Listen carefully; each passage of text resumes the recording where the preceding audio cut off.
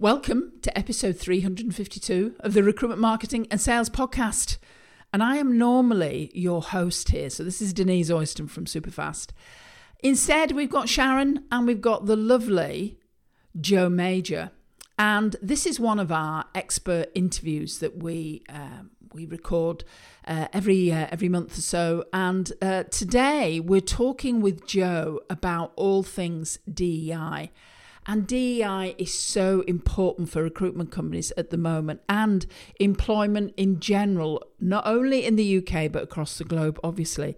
Now, Joe is a recognised expert in the recruitment space about DEI. So we wanted to get her onto a podcast to actually tell us what is going on at the moment, what organisations need to be thinking about when it comes to DEI in their teams, and also how you as recruiters could help them.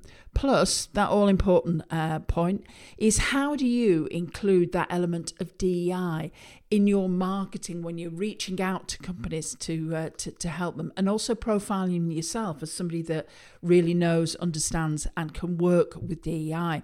So, without further ado, let's get into it. Welcome to the Recruitment, Marketing and Sales Podcast. An obsessive focus on marketing and sales is the only way to accelerate your agency growth. So listen in now as we share the latest strategies and techniques guaranteed to deliver you more placements and profit.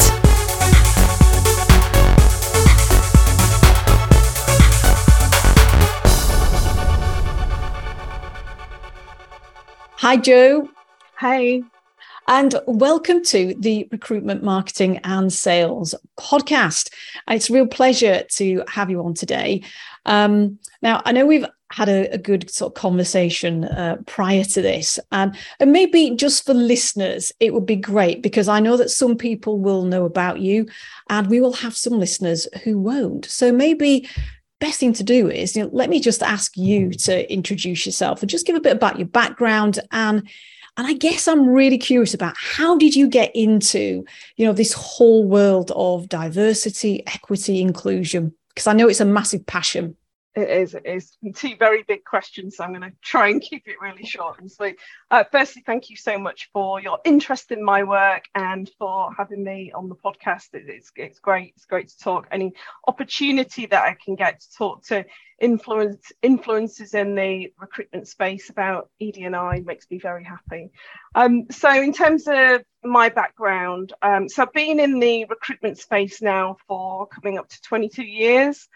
I spent around 17 and a half years that time actually on desk as a recruiter, various different capacities across different industries, sometimes managing teams, sometimes building new disciplines and new areas and specialisms out. I've done everything from kind of really quick, fast turnaround contract work to C-suite level retained work. Yeah. And worked across a whole range of different types of industry.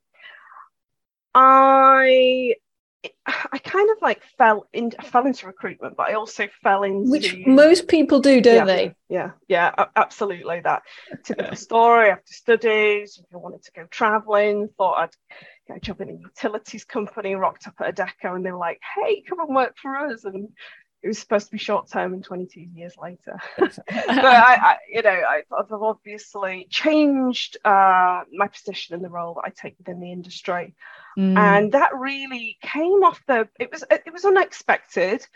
It was an opportunity. It was down to opportunity, working for the right people at the right time, but also triggered by my own experiences as well. Yeah.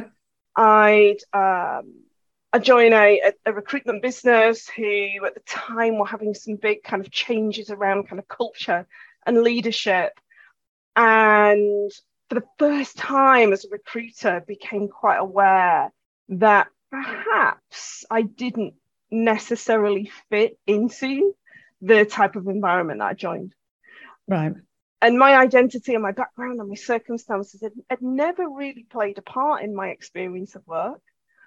And I mean, you know, it was nothing super dramatic, but there were just a few things that made me think, oh, that feels a bit, you know, uncomfortable. Yeah. I never kind of like thought about it in that way. I wonder if that could have an effect on my trajectory or my career within this business. Anyway, instead of getting worried about it, instead of running away from the situation, I decided to have a conversation with my then leader, chief exec, and started to have conversations around what we could do around evolving our culture and being more aware of inclusion and equality and diversity and all of that lovely stuff. And instead of going with the problem, I was very much kind of solutions focused, and these are the things I think we need to be thinking about. Wasn't expecting the outcome of that conversation to be, okay, then crack on. You know, get on and do it. What could it look like? We'll leave that responsibility to you, which was great. And at the same time, an internal learning and development role had come up. So it kind of made sense to be doing that internal sales training piece for recruiters, but also to start my own journey of actually understanding what ED&I should look like in the recruitment business. Yeah. And that is very much where my journey of self-education really, really started several years ago. And, you know, fast forward a few years and I spotted a bit of a gap in the market where I felt that there wasn't enough support around ED&I in the recruitment industry. Yeah. And I thought, you know what, I'm going to pull together my experience of recruitment and my interest in education to date and my L&D experience and produce something that's really going to help the industry. Right. That's in a nutshell. Here we are today. And here we are today, yeah. I mean, I guess it's been quite a journey, you know, for the industry in recent years. I mean, from what's happened so far, you know, where do you think as an industry, where are we, and what are some of the challenges that we still need to face? I think there are some pockets of really, really good work being done by some brilliant recruitment businesses. I think that we've still got a lot of work as an industry to do. I don't think we fully acknowledge the role that we play, if I'm completely honest. I think that we are perhaps not gearing ourselves up for the response that we will need to take when that pressure from clients becomes more prevalent. Yeah. I think it's still seen as a CSR piece, as something a bit fluffy. I think we're still failing to miss the opportunity as an industry to use our influence for good. But I feel that it could be almost by coming up with a solution, being able to support our clients, we've almost got to look at ourselves in the mirror and take some level of responsibility as to the reasons why some of our clients remain so overrepresented. Yeah. Does that make sense? No, it does make sense. And I guess I've got sort of two things that kind of like whizzing around in my head. You know, one is when you talk about, you know, CSR, that there's a bit of a heart sink factor around, you know, elements of like a tick box kind of like exercise, should we say. But I guess the other thing is really the sort of like the big thing is, you know, when people talk about ED&I, I think there are probably different levels of understanding about what that really means. And, you know, is there an element of lack of understanding, let's say, you know, amongst, you know, ourselves as businesses in the recruitment sector, that as you say, from an education point of view, that we need to take some responsibility and address, because until we do that and we start, let's say, walking our talk, then are we going to be in the best position to then, you know, either lead clients? So, I mean, what, without kind of like going into lots of detail about definitions and everything, you know, what does it mean for you? And I guess what's the message that you're wanting us as recruitment companies, you know, and marketeers in the industry to take away? I think it is, there's a couple of things in there. I think that first point that you made around what we're trying to do right now is solve a problem or come up with solutions to something we don't have an education on. So I've been listening, watching, reading for 4 or 5 years now, and I'm still not the finished product. You'll never hear the word expert being bandied around by me. And I absolutely don't believe that we can strategically solve a problem that we don't understand. And a lot of the time we don't really look about the systemic reasons that overrepresentation that's created overrepresentation and resulted in underrepresentation.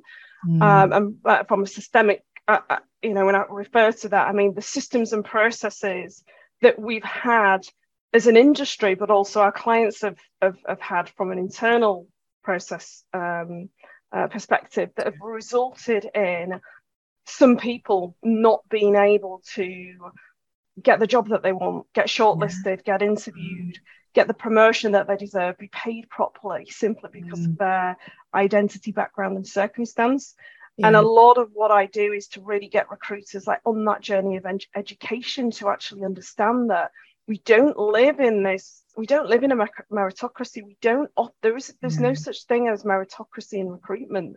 As much as we would love to believe that if you send the applications, you work as hard as you can at your interview technique, you graft in your job and you work your way up and your world's your oyster. Technically, that's not correct, right? And I think a lot of it's not necessarily down to the recruitment industry. I think the recruitment process, the world of work, hasn't evolved. We still very much model the world of work from the 1950s model. And yes, we've seen some pockets of evolution and change, but I don't think we have progressed in a way that we think we have. And definitely from a recruitment perspective, we are still, a lot of us, operating this like one size fits all process that has made lots of recruitment businesses incredibly successful, that has helped to scale up businesses at speed. And in that process, we've left a load of folks behind. And the work that I do is to really get recruiters to understand that just because they may not have faced barriers into work, because they've not been held back by their circumstances or background in their careers, doesn't mean that the problem doesn't exist. And that people are not just underrepresented or overrepresented because it's just happened like that. It's down to the decisions that we've been made and the processes that we put in place and the way that we hire and the way that we recruit and human nature. And I guess that's what it's often I'll find that when I'm training a group of folk who've never really thought about it, and we'll hold a mirror up to ourselves, me included, in terms of our behaviours, how we make decisions about candidate suitability. And we're like, okay, right now I see just how much my bias and preference is playing into this. Now I see how building that recruitment model automatically causes deselection at that point by that group of people. Now I understand why that group of people would never want to apply for this job, because of the language that I use and the way that I marketed it. Does that? No, absolutely. I guess it reminds me of a real classic sort of like, business quote around, the results that we're getting today are a consequence of the decisions that we've made in the past. Yes. And if the results aren't what you want, well, that's because of some of the decisions that we've made. So we need to be making some different choices and some different decisions. And I guess that is just as relevant in this conversation, isn't it? Absolutely. And so, I guess in terms of some of the, where would you see some of the biggest gaps that we've got in the industry? I think, if we're just looking at our industry alone, okay, and I never want to kind of like make blanket statements about people's identity, because we can't I can't say we lack a lot of representation from this group or that group, because we haven't even got that data as an industry, right? No. We know that the REC and APSCO went out to the sector 18 months ago to try and gain that information. And that project fell flat on its face. We couldn't get the information. Really? Right? Because nobody's holding the information. We couldn't get the data. So talking, Right. you know, I guess from my experience and not talking on behalf of others, in the industry, I've experienced a massive lack of people who are like me. So limited female role models. You know, I've worked for many organizations that are from a gender perspective representative to a certain point. Yeah. And then we start to see kind of like, you know, a big gaping hole in terms of when people tend to leave. And I've seen incredibly successful female leaders take time out of work for the obvious reasons to reproduce and keep the human race going, and then struggle to then come back into the position because we're just not agile enough, we're not flexible enough, we're not, you know, the like I say, the model of work isn't supportive for women to, or people who have children, to then come back into the workplace and be where they left off, with the changes made that, you know, to accommodate their you know them in the world of work. So definitely, you know, from that kind of from a gender perspective, I think it's fair for me to say that we definitely lack female representation. Yeah. I think that we, from an age perspective, it still baffles me that there are many recruitment businesses who do not represent the candidate community that they serve. You know, where their average age is 25, 26 of their recruiter population. And then we start to talk about, okay, talk to me about your clients and your candidates. And we're talking about kind of mid-career, senior career folk. And I think that is I do not buy into the fact that the career of a recruiter is a young person's game. I think we've made it a young person's game. Because you can only hold down this career when you're in your early 20s, perhaps, you know? And I struggle to understand that lack of age representation. I really do. You're either heavily weighted at the top by an older generation, sat above a team of very, very young people, but you don't see representation throughout. And like I said, the data's not there, but I know that the noise has definitely been there around disability. I mean, there are lots of initiatives, lots of awards, lots of acknowledgement for the work that's been done by the sector when it comes to disability. Can I recall the number of times I've worked with somebody who has been open about their disability? No. Absolutely not. So we might be, on the surface, we might be looking to do something about that lack of representation and making the recruitment industry more accessible. But you know, it's always going to be the proof's in the pudding. And you could argue, well, you've not got the data, and a large percentage of disabilities are hidden. But I still worked with people that I know have hidden a disability because of. Well, that's exactly what I was thinking as you were talking about that, is that, you know, if we don't have open conversations and an environment and cultures where, you know, we inquire and people are encouraged to sort of like, you know, be open and honest, you know, with things, then they're going to stay hidden on. And so it doesn't matter how much effort you put into stats, the stats aren't going to be valid because you've not got a culture there that is open and encouraging people. You know, even down to, you know, encouraging women back into the workplace. You know, and with everything, I mean, you know, I feel quite sad in a way when you know, just listening to you talk about the fact that, and I know that there are so many young people in the industry. and I guess I can think of some rec-to-rec clients that we've worked with, who have shared, perhaps, I suppose when you joined the industry sort of 23 years ago, what it was like and the hours that people worked. And then I can think of another client who is fully remote as a result of COVID. They live in the opposite part of the country to where their business was originally based. They've got a remote team where it's working fantastically well.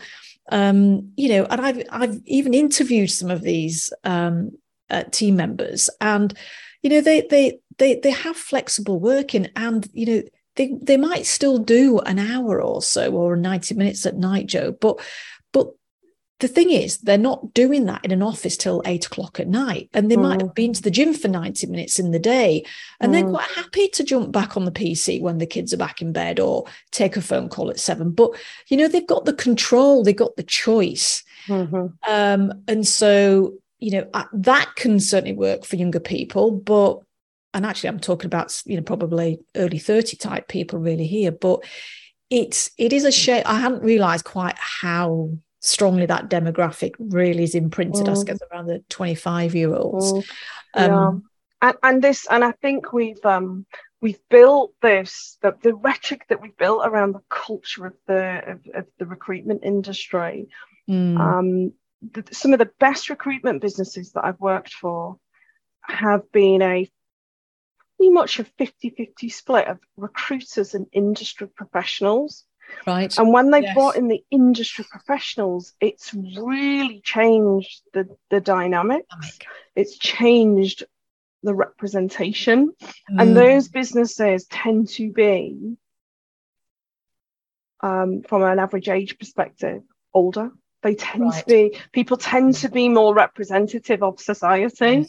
Yeah. I mean, we could talk about like the stereotypes of unfounded stereotypes of good recruiters, until the cows come home, right? The work hard, play hard, the fact that you need to be a massive extrovert, the language that we use around thinking ability, fast paced, physical ability, the out of hours stuff that's built around what I loved to do when I was 24, right? Yeah. So the drinking culture, the Ibiza trips, the Marbella trips, and all, there's nothing wrong in that. But if I say to you, what's your culture, and you talk about those things, that's where the challenge lies, right? Yeah.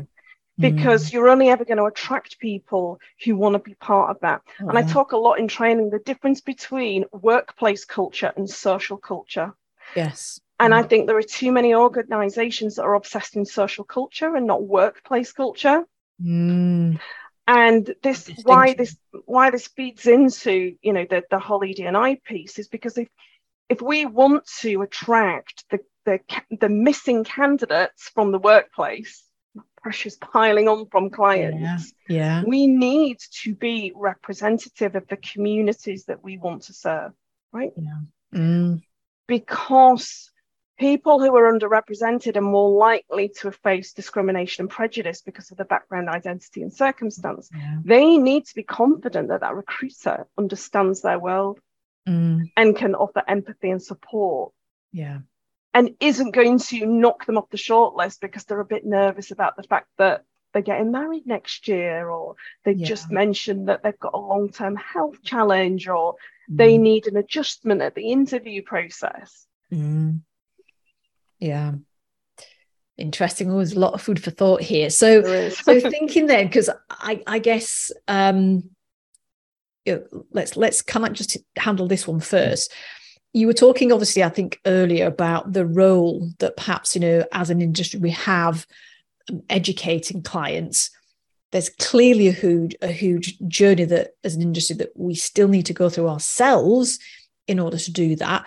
But, what can we do to, I guess, to support clients, in the journey that they have? Because there will be, we're already hearing, lots of clients talk about they are being pressed for, diverse shortlists. you do wonder how much of that is tick box versus the desire for, you know, I guess cultural development and that being a diverse culture. I mean, yeah, what are your thoughts there? And I know it's a big question. So yeah, it is. I'm going to break it down into two parts, yeah, if that's okay. So I think from a developing our products and services perspective, we've got an amazing opportunity.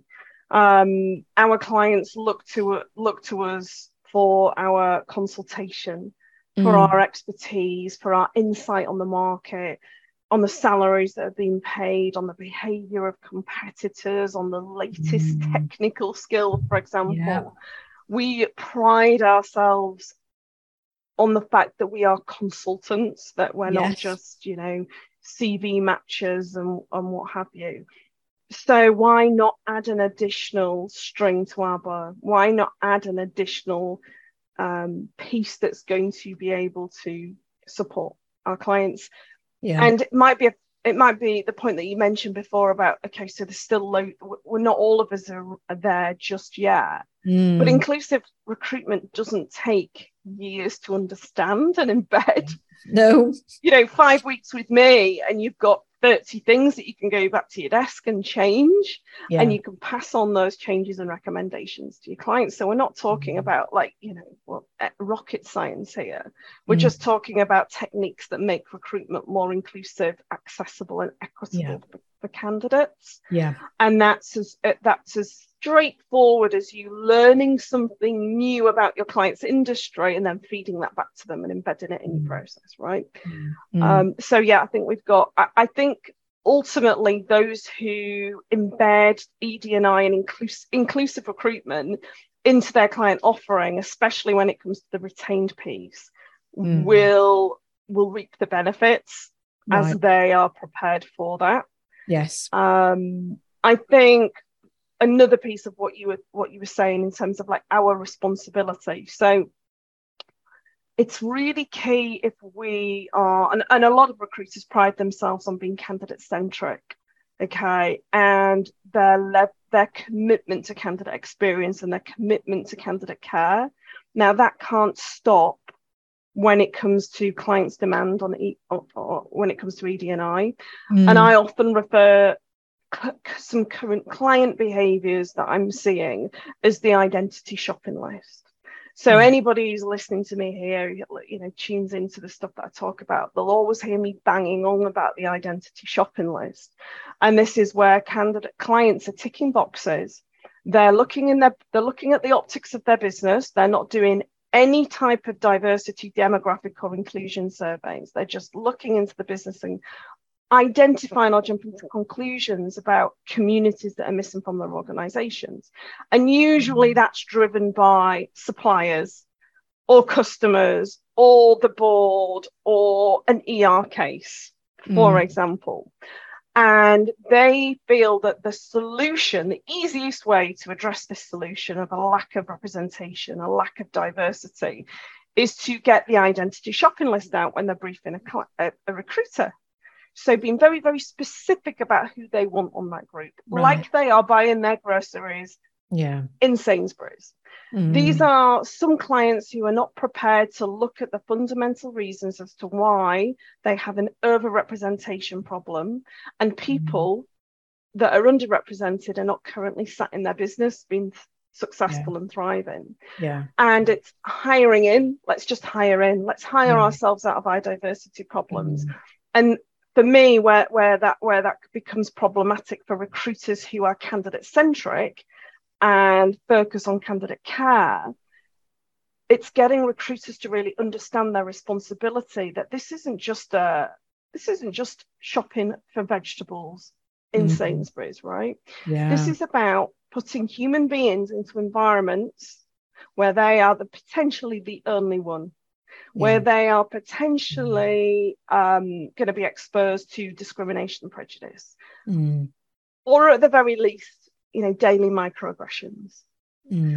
And I think candidates they're aware of the fact that all of a sudden they've never been so popular, right? I've spoken to various candidates who've said, I have never, ever been so popular as a senior woman. I have never been so popular as somebody who's openly from the LGBTQ plus community. Yeah.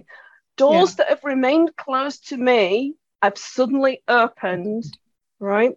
And candidates are well aware, they don't want to be the only. They don't want to, they don't want to be going into these types of environments, because we know that can be hugely detrimental, not only to their careers, but also their lived experience and their mental health, right?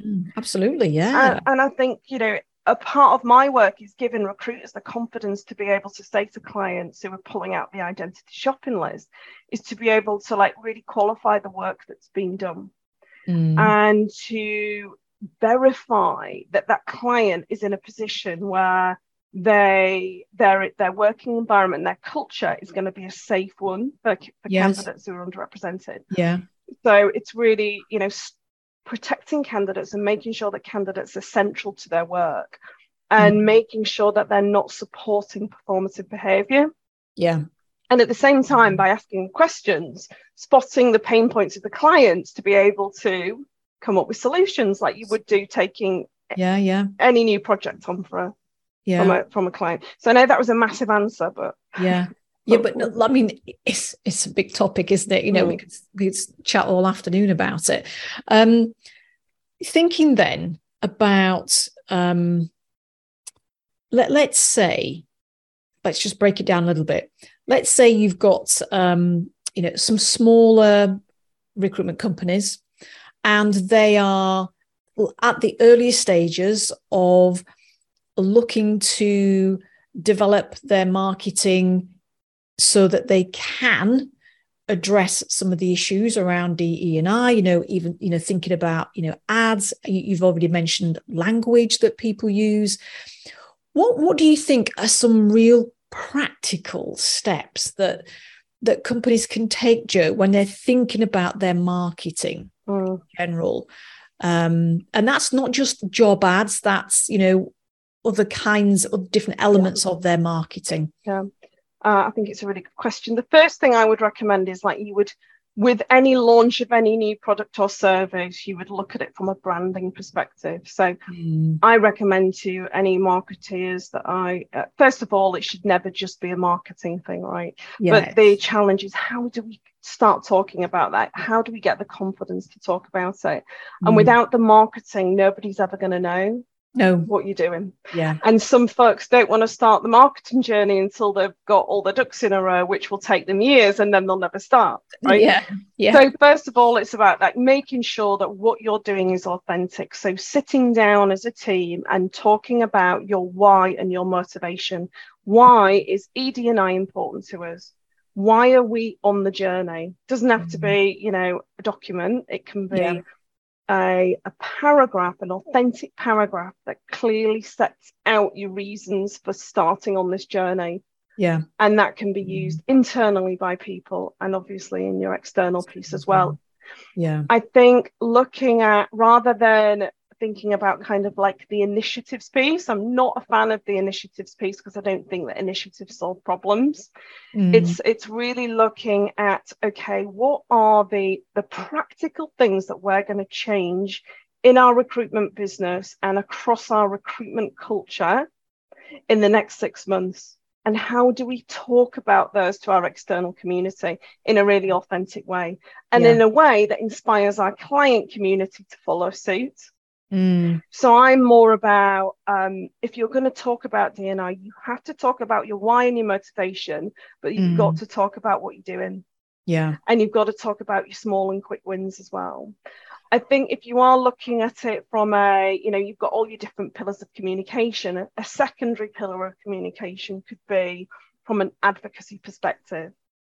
So thinking about, and this is not necessarily just led by marketing, it's looking at things that are really important to your business. So if you've got a small team of 10, talking to them from an identity, background and circumstance perspective, what is important to you, and actually, so you're not necessarily going out and having an external conversation about things, and your internal team are going, hang on a minute, but I've not been part of this. Yes. So you're talking about, you're making loads of noise about pride. And I'm sat here as a member of the LGBTQ plus community in the business, and no one's ever had a conversation about my lived experience in this organization. So that's why it's really important to take your team with you. Look at the things that those folks are passionate about, because if they're passionate about it, they're bound to support your marketing work, your comms work. And then, Sharon, I would, anything that you do from an external advocacy perspective, and I'm talking about, your LinkedIn posts, your social media stuff, it should always be centered around educating whoever's reading it. Right. And thinking, right, what are the takeaways from this piece of information I'm putting out? What is ultimately the impact on somebody who's from this community? If you're drawing a blank, that's, it doesn't go out. If you're like, I can clearly see the purpose of this and how it educates and inspires action. So, and I think advocacy and being really clear on where you stand from an equality perspective has got to be a pillar of communication. And if you wrap it around the things that matter to your team, it's not going to be performative. No. Because I think that there are so many different elements, aren't there, of, DE&I, and, let's say even large organizations can have challenges, handling everything. But if we don't start with some elements, and if you can take those initial elements from your own team and start working on that and learning from that, and then growing out, I absolutely get that. Otherwise, you're just going to have a mismatch, misalignment, unhappy staff. They're going to leave, and then you're going to have another problem on your hands, aren't you? So absolutely get that. And also just picking up on something you were saying. So even though, let's say, some of these companies may well be, at relative early stages, that to have, I think what I'm hearing you say, Jo, is to have the courage and the confidence to say we're at the early stages, this is what we're doing. We're going to do these 1 or 2, 3 key things in the next few months, and this is what we want you to experience, and let us know how we do it, and come on the journey with us, and have the courage to be open and public about it. And I guess that means that they might make a few little, it'll be a bit of a rocky road initially, but yet they're on the journey and they'll learn from it. I mean, am I right that that's what I think you're totally right in what you said. It's about being open and honest about where you're at on your journey. No pointy fingers. Indicating that you've got this, that what you're talking about, right? Actually inviting other people to give you advice, especially from your candidate community. Okay, we want to improve this for this group. We've thought about these 4 things. Are we on the right track? What would you contribute? That's always been so that's kind of the approach that I take in my social media. I don't do the pointing fingers and don't I know everything. It's like, this is what I've been thinking about. I might be almost there, but what does everybody else think? So I don't end up talking on behalf of the people then. And it opens up discussion. I think it's a really powerful thing to actually reach out to your community. And also I'll always encourage my recruitment businesses to collaborate with the clients. The one thing where there is no competition as to who gets there first is equality. Right? It's not a USP. No. And anybody can claim that, can they? And you're all on a journey. I don't think there are any clients out there that are totally nailing any of this. So I encourage my recruiters. I'm like, please identify the people within your core client group who are doing the work and who may need the support of a round table or a networking group, and build a community that you're on a journey with. Fantastic. I love that. That's a fabulous idea. And share everything and create a safe space for people to go, oh no, don't do that. That was a total disaster. Actually, we did this and it's really worked. We've seen its impact on our applications or on our client journey. And, we're really happy building up communities of HR directors and heads of talent and chief execs. Yeah. Let's start doing the same for the folks within the businesses that are leading on this stuff. They might not be necessarily a director of D.E.I, but they might be a chair of an employee resource group internally. Yes. And it's all about learning and perspective and sharing different experiences and different approaches. Yeah. And not having all the answers, because you've only got your own frame of reference, right? Yes. Yeah. And I think, that here you are talking about, you've been doing this work now for sort of like, 4 or 5 years, and the last thing you want to be labeled as is an expert. And I think, even when you listen to the media, it's such a massive topic, and we're just learning and discovering things all the time from people's experiences that are being exposed and everything, and people having the courage to speak out. So it is going to be, step by step. But if we just take small steps and we keep taking them and moving forward, and something that came to me as you were talking about and sharing that fabulous idea, by the way, was, partnership, collaboration and partnership. And, I do see in lots of marketing, we want to be your recruiting partner. We've got a very collaborative approach. Here is, I can't think of a better example where, a client and a recruitment company can walk alongside here, and candidates actually come together to actually really partner on this particular journey. It's just, fabulous opportunity. Yeah. We just need to facilitate those conversations. Yes. I think it's really important that we give underrepresented candidates an opportunity and a space to be able to advise us as an industry. Yes. Yeah. Because on this, we're not the experts. No, absolutely not. No, definitely. Well, I could talk to you for ages, and I think we might have to reconvene at another time and just develop this conversation. Absolutely, yeah. But listen, thank you so much for your time, Jo. It's been so insightful, and I know there's going to be conversations certainly with our clients on the back of this as well. And I've no doubt some of the ideas that you shared will get a lot of people thinking, and hopefully get them taking some action and inspire them to be a bit more courageous with the work that they're doing as well. So thank you so much. It's been fantastic. Thank you so much for having me. It's been great. You're welcome. I've really enjoyed our conversation. We'll talk again soon. Thank you.